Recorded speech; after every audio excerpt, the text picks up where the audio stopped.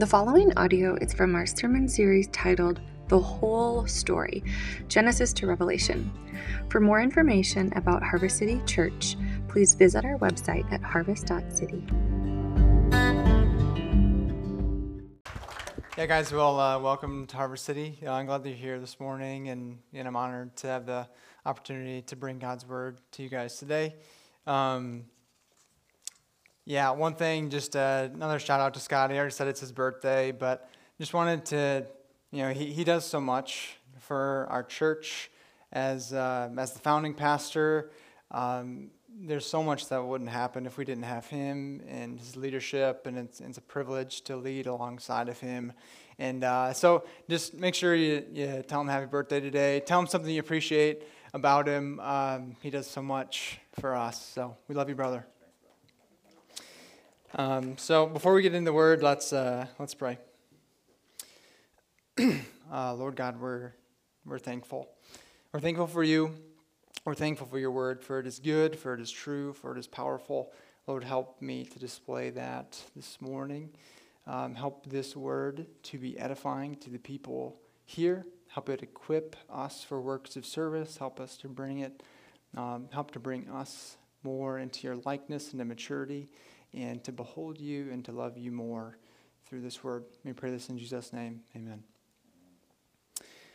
All right, so we are in a series called The Whole Story. We got some cool banners back here. You see that? And we've been walking through this all year. Last week, Mike, he brought us into the Passover and the Exodus. And now today we're jumping into Leviticus. So a little, actually not much of a jump in time. The events from there to now only occurred over a period of a month. So not a whole lot, but there's a lot of that happened in that month of time, and I feel like I need to at least touch on some of the big things. So Mike's big point last week is God is a rescuer. God's people, Israel, they were enslaved in Egypt for 430 years, which that's crazy. It's you would think God is not there, or if he's there, he doesn't love us. He's gone. He's forgot about us. But God does love his people. He's faithful to them, and he rescued them out of the oppressive rule of Pharaoh. And so he leads them out of Israel, and that's kind of where we were left off last week. And then so things seem pretty good. Okay, so like we're free finally, like it's just us again. But then things quickly turn uncertain. So Pharaoh's heart, which was unhardened by God to let them go, has now been rehardened by God, and he sends his army. He says, "Chase them." Go get them. And then the people of Israel, they're walking out and they're stuck. In front of them is a massive body of water called the Red Sea. And then they see there's an army of people coming up, and they're just like, why didn't you just kill us back in slavery if we're just going to die right now? And so they lose trust in him, they lose confidence in God, and doubt that he loves them. But the Lord is omniscient. He knew everything. He wanted to use this as an opportunity so his people would fear him, would love him, would trust him more. And so through this, Egypt comes. God tells his leader Moses, hey, stretch out your hand over the waters, and they're going to part, and you're going to pass through this massive body of water on dry ground. And it's like, what? How does that happen? That's never ever happened. But God is faithful. He keeps his promises, and that's what happened. Moses stretched out his hand. The waters parted. The people passed through on dry ground. And then as the Egyptians, they come through to chase them. Israel, by the next morning, they get to the other side. Same thing. Moses stretched out his hand because God gave him the power to do so. The waters closed up, and the Egyptian army is taken care of. Again, we see God is rescuing his people. But then Israel, even though they serve God by what he's done, he totally loves them. He totally has the best for them. They quickly forget that. They find themselves in the wilderness. Hey, we don't have any food. Hey, we're starving to death.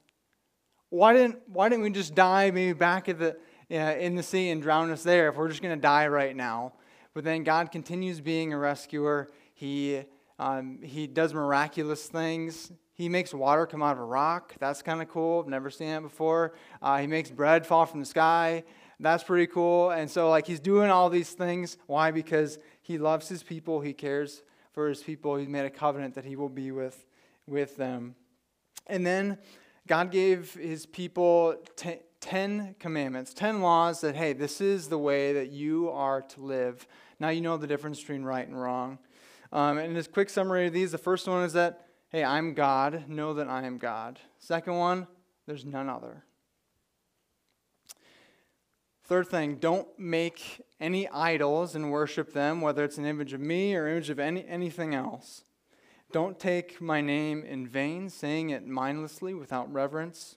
Remember the Sabbath day to keep it holy. Rest from your work on the seventh day as I did in creation.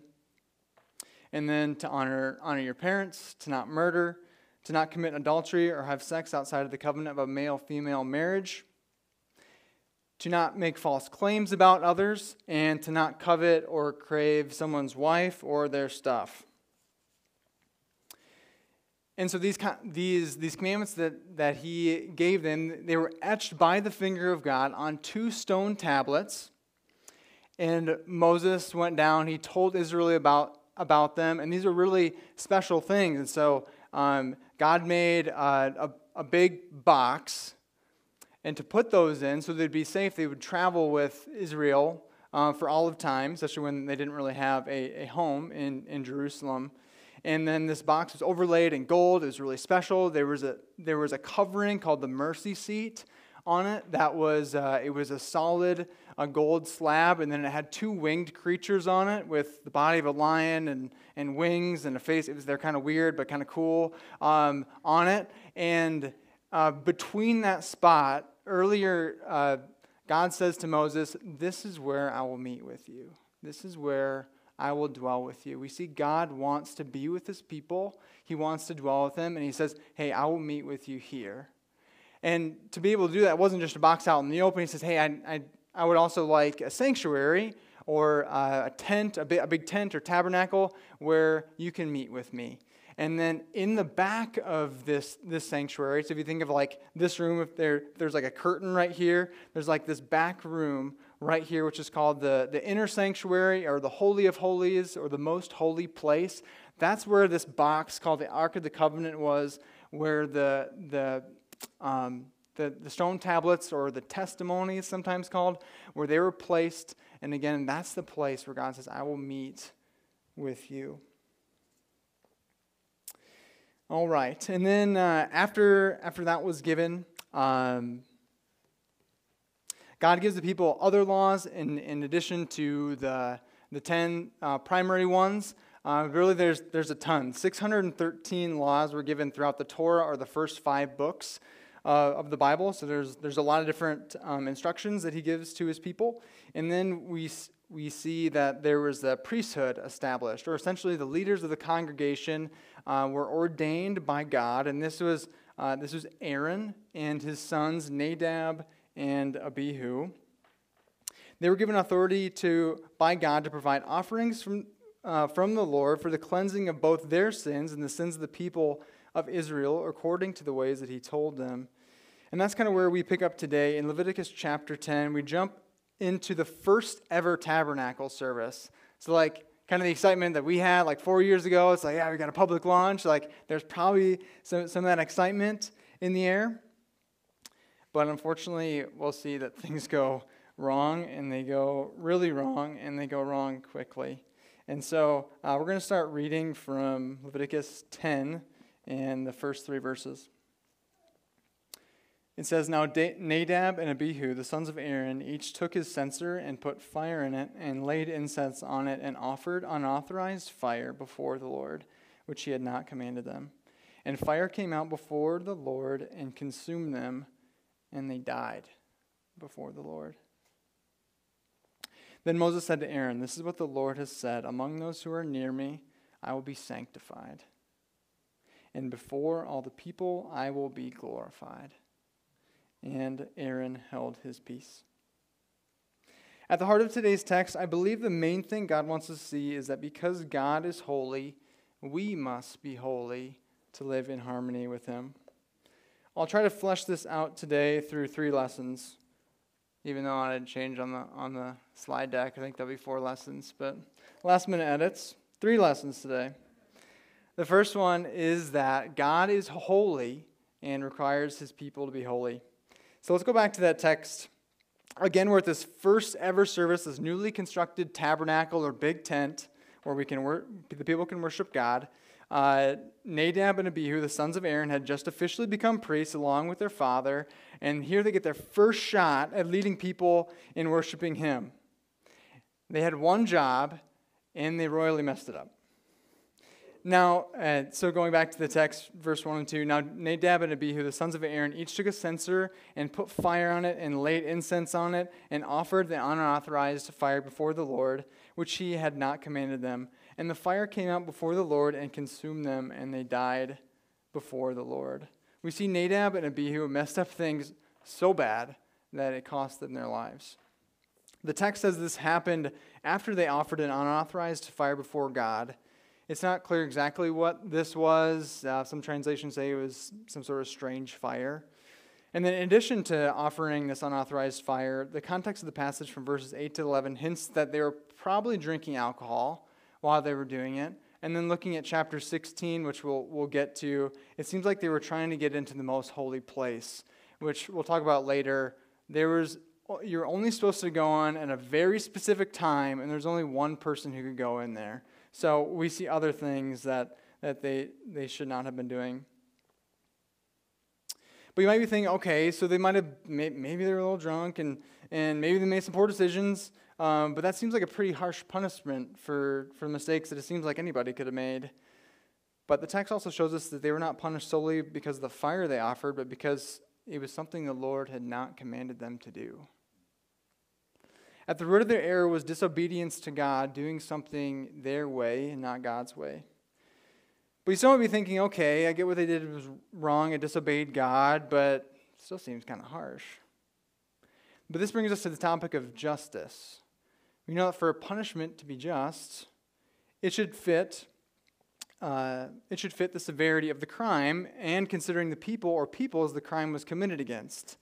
And so maybe here's an example to help flesh this out. So let's think about like a young teenager, someone who's 13 years old. Gets in an argument with his dad who said, hey, you're spending too much time on your phone. Boom, punches him.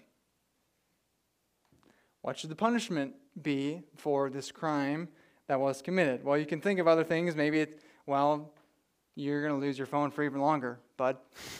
Or, hey, sorry, your sports are taken away for however long. Or, taking away some sort of those things. But then let's say that this teenager goes on a very special school trip. He gets to go to Washington, D.C. And he gets a chance to meet Joe Biden, President of the United States. And he even goes up to him, shakes his hand, and instead of receiving the handshake, boom, slugs him. What then do you think the punishment should be? Should it be the same as his disobedience to his father? Oh, sorry, you can't have your phone as long anymore because you punched the President of the United States. Probably not. Probably would be a little bit different. Now, why? Why is there a difference there? Well, because the offense was committed against a much greater authority in society. So, at worst, this kid might have been just shot on the spot by the president's security because this guy, Joe Biden, is arguably the most powerful man in the whole world. His authority is above anybody else's. What then would be an appropriate punishment against the God of the universe who created all things and therefore has authority over everything and every person, especially every ruler and king and Joe Biden himself? Is it then still too harsh that Nadab and Abihu were consumed with fire and killed on the spot for offending him through their disobedience? We must say no. The Lord, according to his ultimate authority of the world, has delivered to the disobedient priests a just punishment that appropriately fits the crime. Now, saying that alone paints an unfair and incomplete picture of the Lord, and that his authority is harsh like an oppressive tyrant. But in addition to God being the ultimate authority, we need to recognize that he is a holy authority. The definition of holy, like Scott was saying before, is to be set apart, especially in regards to moral and ethical purity. The idea is that God is set infinitely apart from everyone and everything else, and all of the characteristics to which he possesses, included his goodness, his wisdom, and his sense of justice. So we see that God is the ultimate authority who is to be followed, and he's also set apart in his holiness, and he should be regarded as such. Going back to our text from today, we're confronted with the problem that God is not always honored as the ultimate holy authority, even among those he appoints as leaders. Verse 3 says this, "Then Moses said to Aaron, 'This is what the Lord has said, among those who are near me, I will be sanctified, and before all the people I will be glorified.'" Here the Lord displays how he expects his people to live in a way that makes him look as holy as he truly is to the watching world. We also see by his swift and severe punishment of Aaron's sons that he has no tolerance for being made to look anything other than how holy he is. The new priest's careless disobedience to the regulations the Lord set up for the tabernacle service marred God's holiness and jeopardized his reputation among not only the Israelites, but the surrounding nations. And if this were to continue and word spread, God's glory risked being defiled among the foreigners who might have been given this false idea that it doesn't matter what God's people do, if they follow him, if they don't, whatever. But the truth is that God does care how his people live, because they can live both in holy and unholy ways. Later in Leviticus, God tells Moses to relay to the Israelites, "You shall be holy, for I, the Lord your God, am holy." But how can God's people become holy? The Bible shows us to be holy, we need to be free from our sin, or our rebellion against God was told as people to do or not to do. And how do we do this? From all the way back to the beginning of God's grand story in Genesis, we see a need for blood sacrifices to take away sins, as God clothed Adam and Eve with animal skins to properly cover and protect them after they disobeyed him and ate the forbidden fruit. This pattern of offering animal sacrifices to God continued throughout the Old Testament. In the book of Leviticus, the way sin offerings were to be completed so that people could be forgiven of their sins becomes a little more explicit. So when people sinned, they knew generally what type of animal needed to be offered, how they needed to be offered, but it's likely that not all of God's people would have made the proper sacrifices every time for every sin. Therefore, the sins not properly atoned for or cleansed of would have remained and defiled the place where the Israelites stayed, including the sanctuary. To deal with this issue, God created the Day of Atonement. This Day of Atonement is the primary subject matter for our text today. So let's turn to Leviticus 16, and we'll read most of the chapter.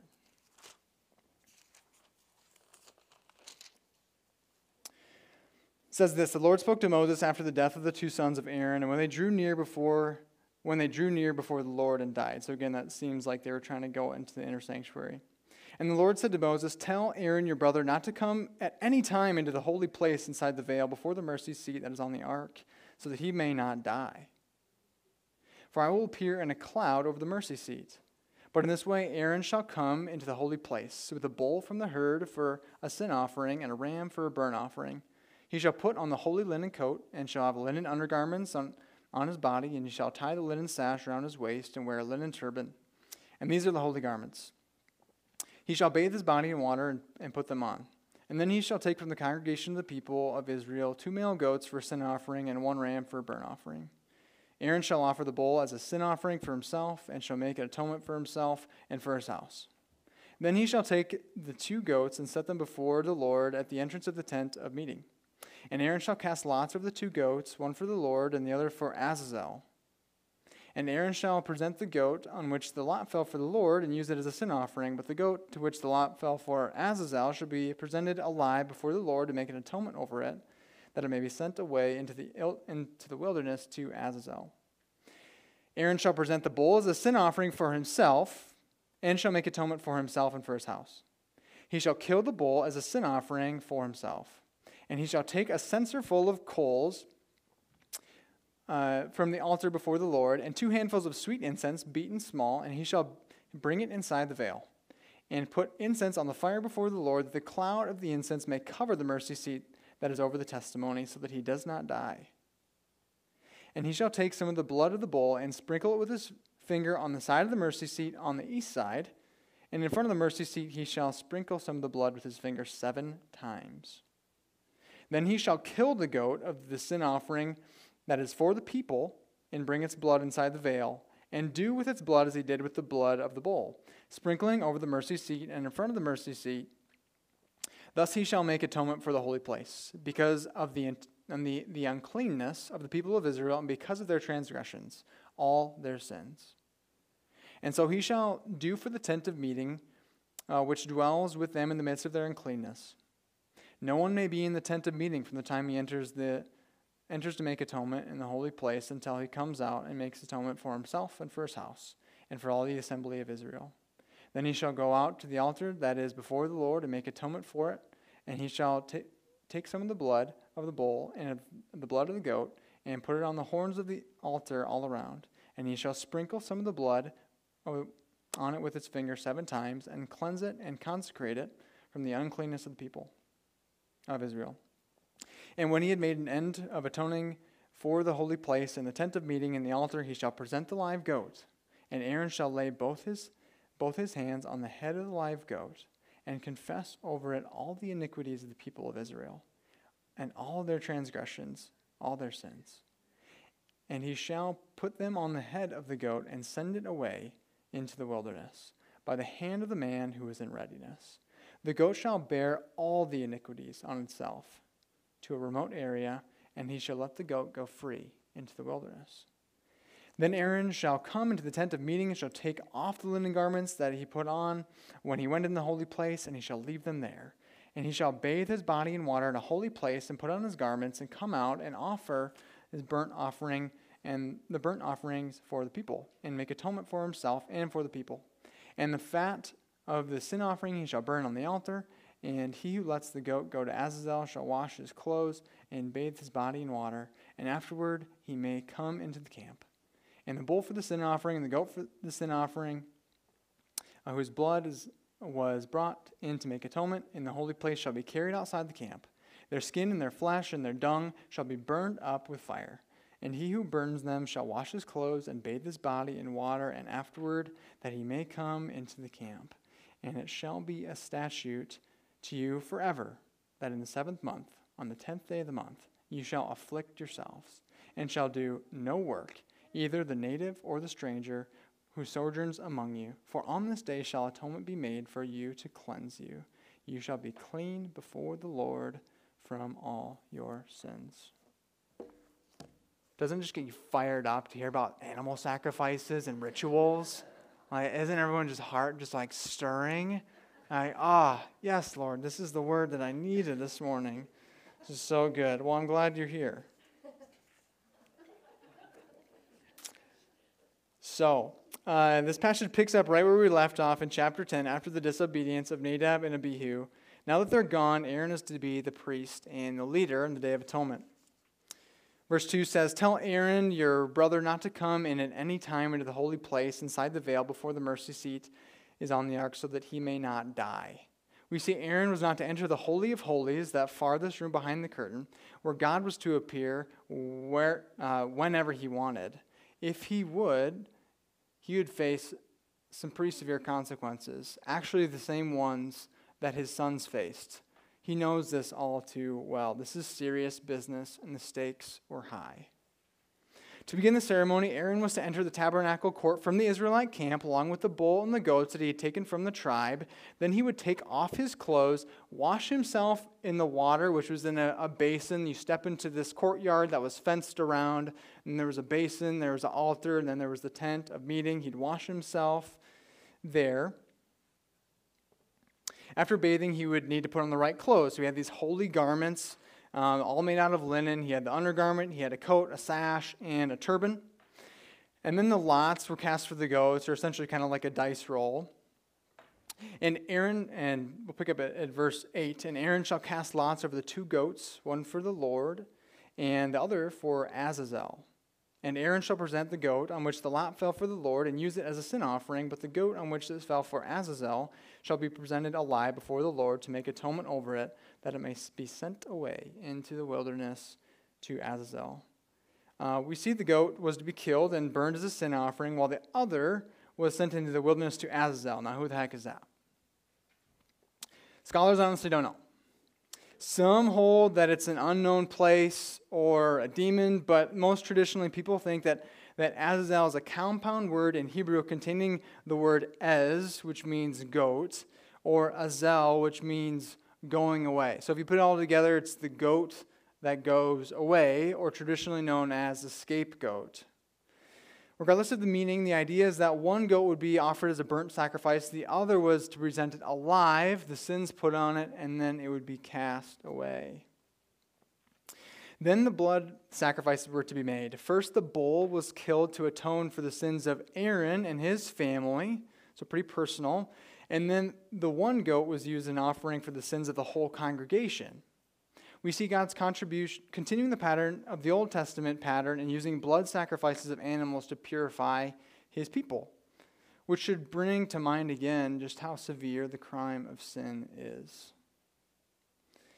Picking up at verse 12, and he shall take a censer full of coals of fire from the altar before the Lord, and 2 handfuls of sweet incense beaten small, and he shall bring it inside the veil, and put the incense on the fire before the Lord, that the cloud of incense may cover the mercy seat that is over the testimony, so that he does not die.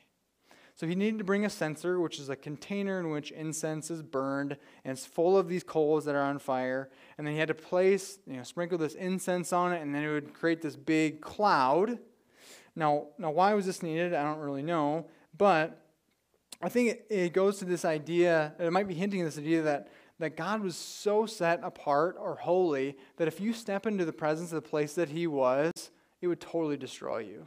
And so this cloud kind of created a little bit of separation there. So we couldn't get a true sight of God. While inside the inner sanctuary, Aaron needed to sprinkle 7 times the blood of the slain animals on the mercy seat, which is that covering on top of the Ark of the Covenant where the 10 Commandments were. And what's interesting is not only that the priests and the animals that needed to be purified that's not only the priests and the sacrifice animals that needed to be purified during the ceremony, but also the spaces and the objects in which they were made. This included the inner sanctuary, the tent of meeting, and the altar in the courtyard on which the animals would be burned. And what this points to is just how pervasive sin is. It not only affects us personally, but it also affects everything around us, every location. It infects everything. After that, so we're picking up back in verse 21. After that, the scapegoat was prepared. And Aaron shall lay both his hands on the head of the live goat and confess over it all the iniquities of the people of Israel and their transgressions, all their sins. And he shall put them on the head of the goat and send it away into the wilderness by the hand of the man who is in readiness. The goat shall bear all their iniquities on itself to a remote area, and he shall let the goat go free into the wilderness. We see here that the sins of people are taken far away from them by the substitutionary goat that is led by another Israelite man into the wilderness. And in the wilderness, without nourishment or protection, along with the sins of the people, the goat will die. Then the final purifications are made. The bull and the goat bodies are to be burned on the altar in the courtyard. Then the animal remains all the way down to their excrement, it says, were taken outside of the Israelite camp to be burned. Finally, the man who led the goat out and the people who took the animal remains, they had to come back. They had to wash all their clothes. They had to wash their bodies. Anything that even had a hint or possibly touched these unholy things had to be purified. Likewise, Aaron comes back. He removes his holy garments, he washes his body, he puts on his street clothes, and then he can go back into the camp. After the ceremony, the whole congregation was now free from their sins, restoring their purity and holiness before God. They can now dwell with God in fullness as both parties are pure and holy. And so I naturally read this as someone who lives in America. I'm like, sounds like a party is going to happen after this. And maybe it did. I don't really know. But talking to Nell, who lived in Israel, she's just like, the tone of the day is very somber.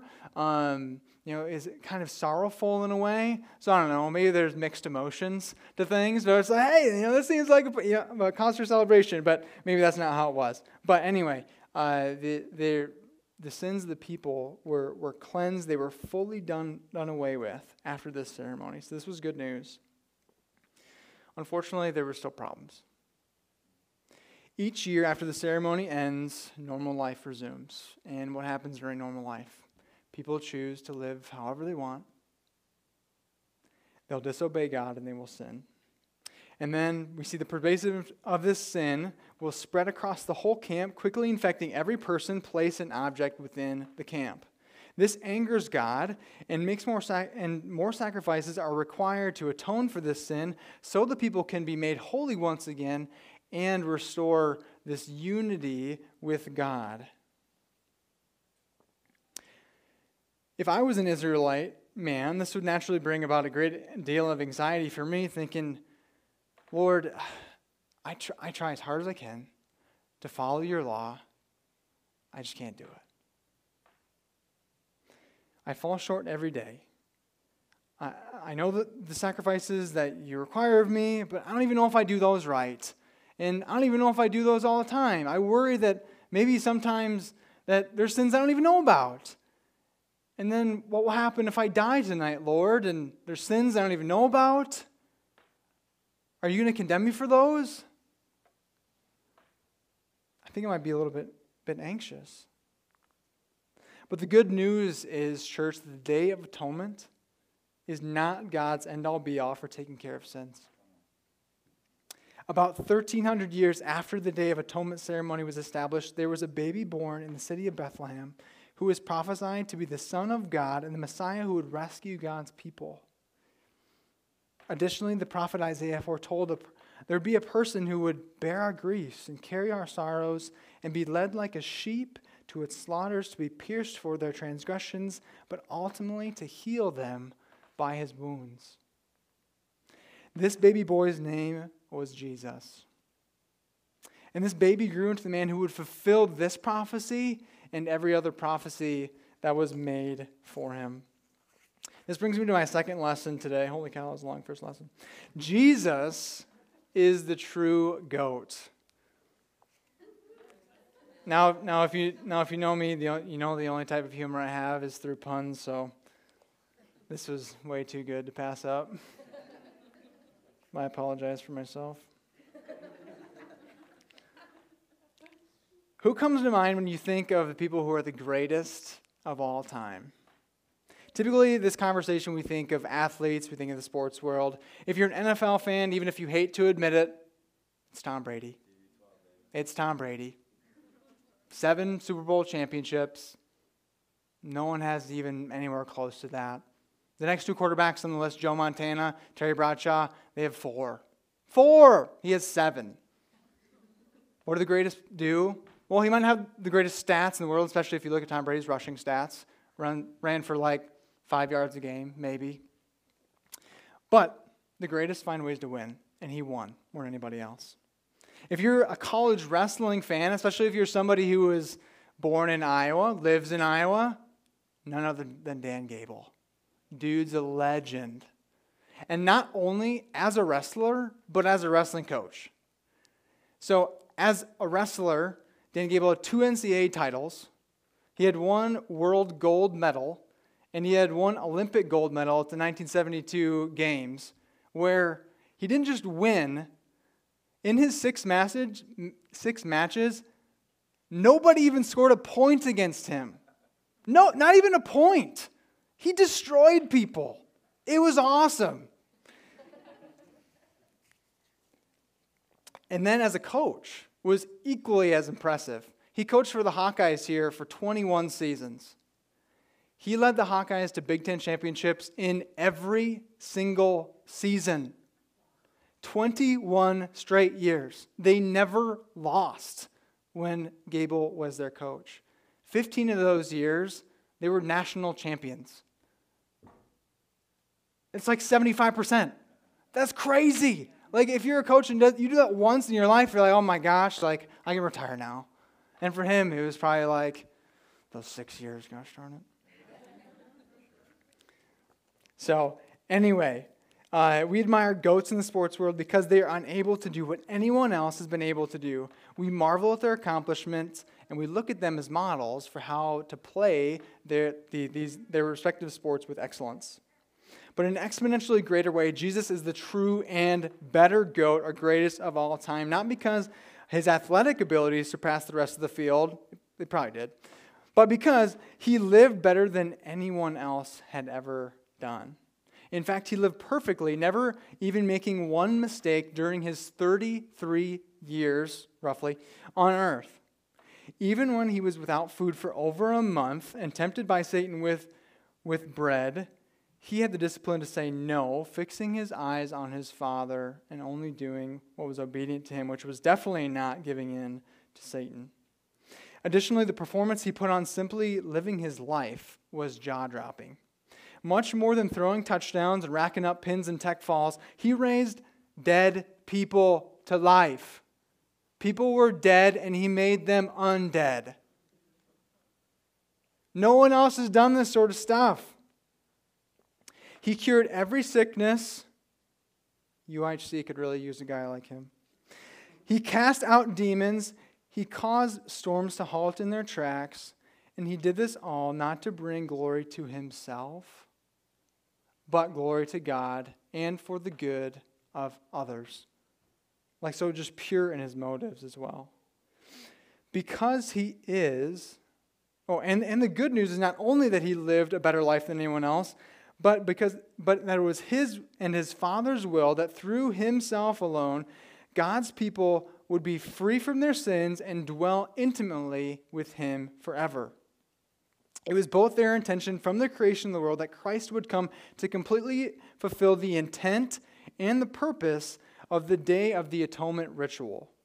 And because he is the true and better GOAT, he was alone capable of fulfilling the roles and the stipulations of that day forever, all time. Because he is the greatest of all time, he is the only qualified high priest to offer the proper sacrifice and carry out the rituals. The author of Hebrews brings this light to truth. In chapter 9, verse 11, it says this, "But when Christ appeared as a high priest of the good things that have come, then through the greater and more perfect tent, not made with hands, that is, not this creation, he entered once and for all the holy places, not by means of bloods and goats and calves, but by means of his own blood, securing an eternal redemption." The author of Hebrews beautifully displays this truth that Jesus is the true and better high priest compared to Aaron. His blameless life qualified him alone to step behind the curtain, and without a need for a cloud of this incense to shield him from the dangerous but glorious presence of God. And as the holiest high priest of all time, he offered a sacrifice infinitely more noble and glorifying to God than any other priest had done. He said, I'm not going to offer an animal. I'm going to offer myself. This demonstrates the fact that because he is the greatest of all time, he was able to be the true and better animal goat for the sin offering. He was the unblemished. He was male. He was from the tribe of Israel, fulfilling every requirement of the sacrificial goats. But like a true goat, greatest of all time, he went above and beyond. Even though he had no sins to atone for, in the greatest act of sacrificial love in history, he offered himself as the better sacrificial goat. Similar to the greats in the sports world who put the team on their back to win the game, Christ willingly put the team not on his back, but on his head. Having the authority of the high priest, together with the love of God, he willingly laid his hands on his own head to transfer the sins of the world onto himself. And he completed the act of love, being both the sacrificial goat who was slain, as well as the exiled scapegoat that was condemned and abandoned. But unlike the goat who could only remove the sins of the people for a time, Hebrews 9 reminds us that the offering of his own blood was enough to secure for us an eternal redemption. But you may ask, can we really be sure that Christ's death is enough to take away our sins for all time?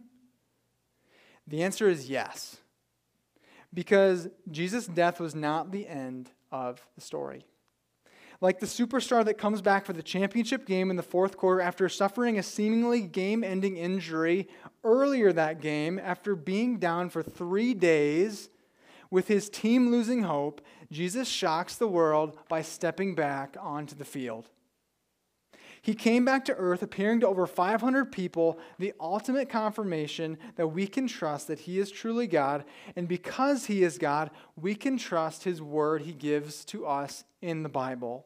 And his Bible says this, "For Christ has entered not only into the holy places made with hands, which are copies of the true things, but into heaven itself, now to appear in the presence of God on our behalf.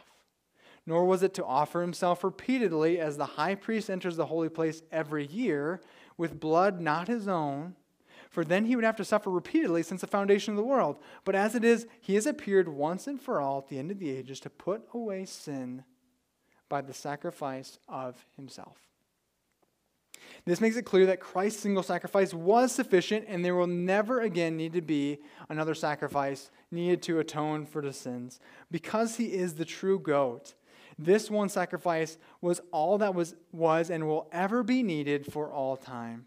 And after Christ died, he rose again, and after a short time, he ascended into heaven, where it says he sat down at the right hand of God the Father, demonstrating that his work was done. And it is there that he remains today, sovereignly ruling with the Father and with the Holy Spirit over the universe according to their good pleasure and will. You might be saying, that's amazing, that's so good that God has done away with our sins forever by offering himself on the cross. But does that mean that applies to everyone? Is everyone free from their sins? Is everyone going to go to heaven? This brings us to the third and final lesson. In Christ, we are holy and can live in harmony with God.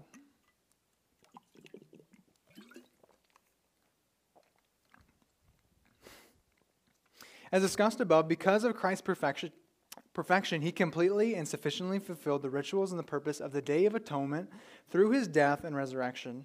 But now, instead of looking to the Old Testament law as the primary ways that we live our lives and become holy, we now look to Jesus' example and his teaching, as well as the New Testament, for how we should think and for how we should live. One way God's word tells us now to live is without fear of judgment, because we now live by the law of the Spirit, not by the law of the flesh. In Romans 8, starting in verse 1, it says this, "There is therefore now no condemnation for those who are in Christ Jesus." No condemnation. This is good news. "For the law of the Spirit of life has set you free in Christ Jesus from the law of sin and death. For God has done what the law weakened by the flesh could not do. By sending his own Son in the likeness of sinful flesh for sin, he condemned sin in the flesh, in order that the righteous requirements of the law might be fulfilled in us, who walk not according to the flesh, but according to the Spirit." Later on in verse 9, it says, "Anyone who does not have the Spirit of Christ does not belong to him.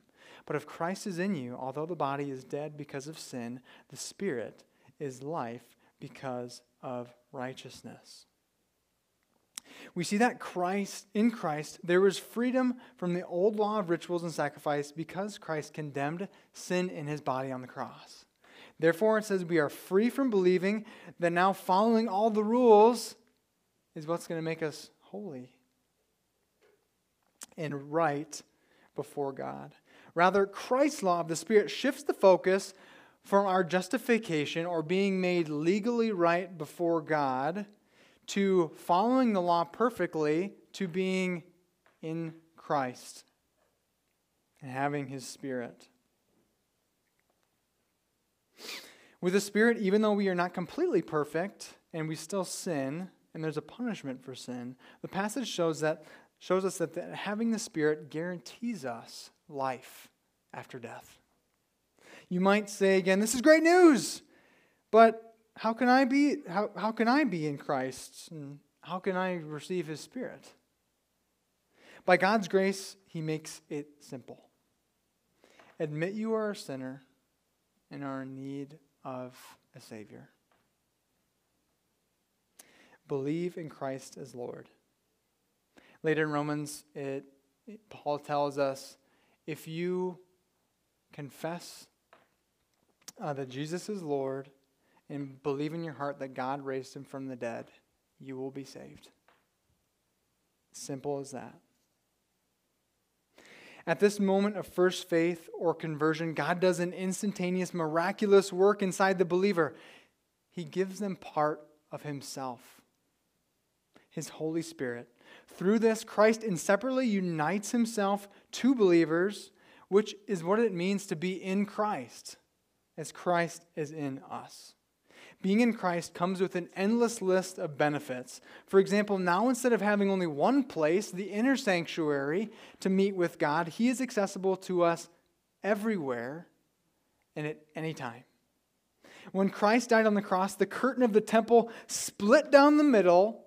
The curtain that once separated God's people from Him, this foreshadowed the change from the old law to the new law of the Spirit as a way to become holy and justified before God.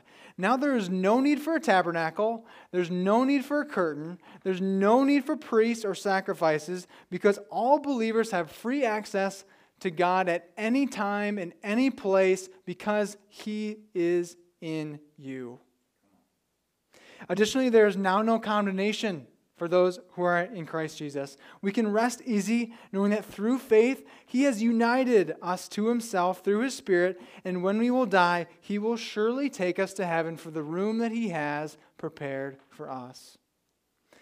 Now, if you're not a current believer in Jesus, this doesn't seem like it applies to you, but don't worry.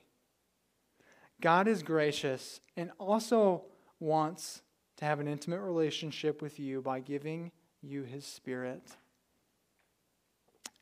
And this will make you holy.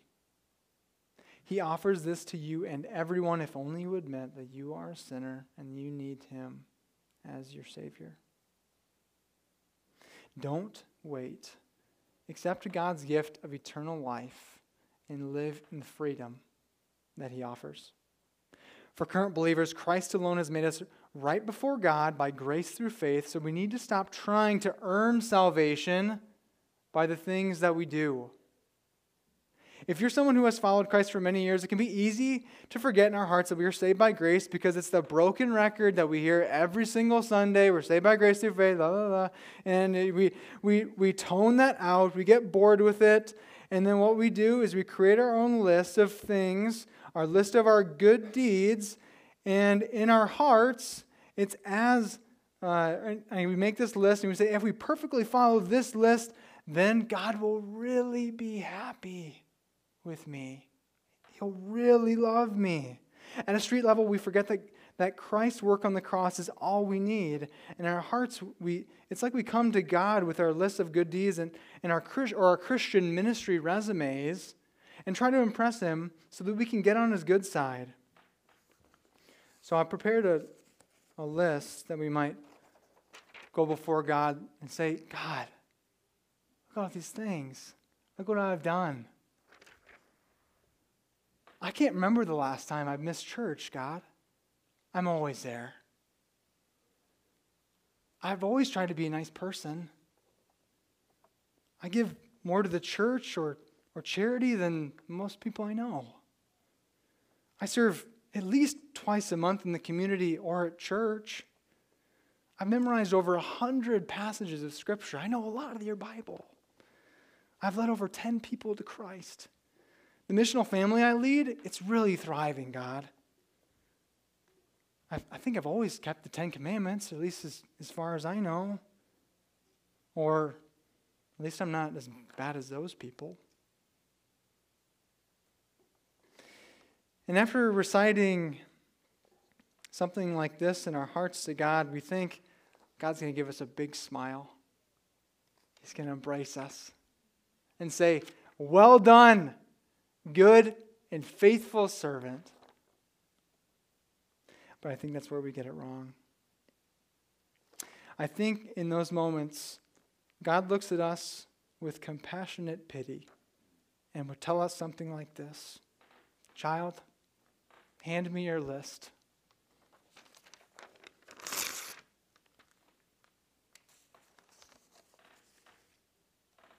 I do not love you because of what you've done, but because when I look at you, I see my son. Don't get me wrong, God wants us to do good, but he wants us to do good for his glory and not to try to justify ourselves before him or others. On the flip side, we can forget the power of God's grace and think of ourselves as functionally disqualified from his love by our mistakes. And then we break out this list: our sins and failures. And we recite them before God. Say, God, I'm not worthy of you. If only you know what I've done, you know that I can't be loved. If only you knew how abusive I was to my ex. I've been harsh to my kids. I've been to prison for my horrible crimes. I've been unfaithful to my wife. My marriage ended in divorce. My kids don't respect me. They're disobedient. I can't even manage my own household. My marriage is a wreck. I can't even keep to my stinking Bible reading plan for Lent. All my Lent stuff. I can't do any of that. I can't break my sin struggles. I keep looking up porn. I feel like it has so much power over me. I can't change.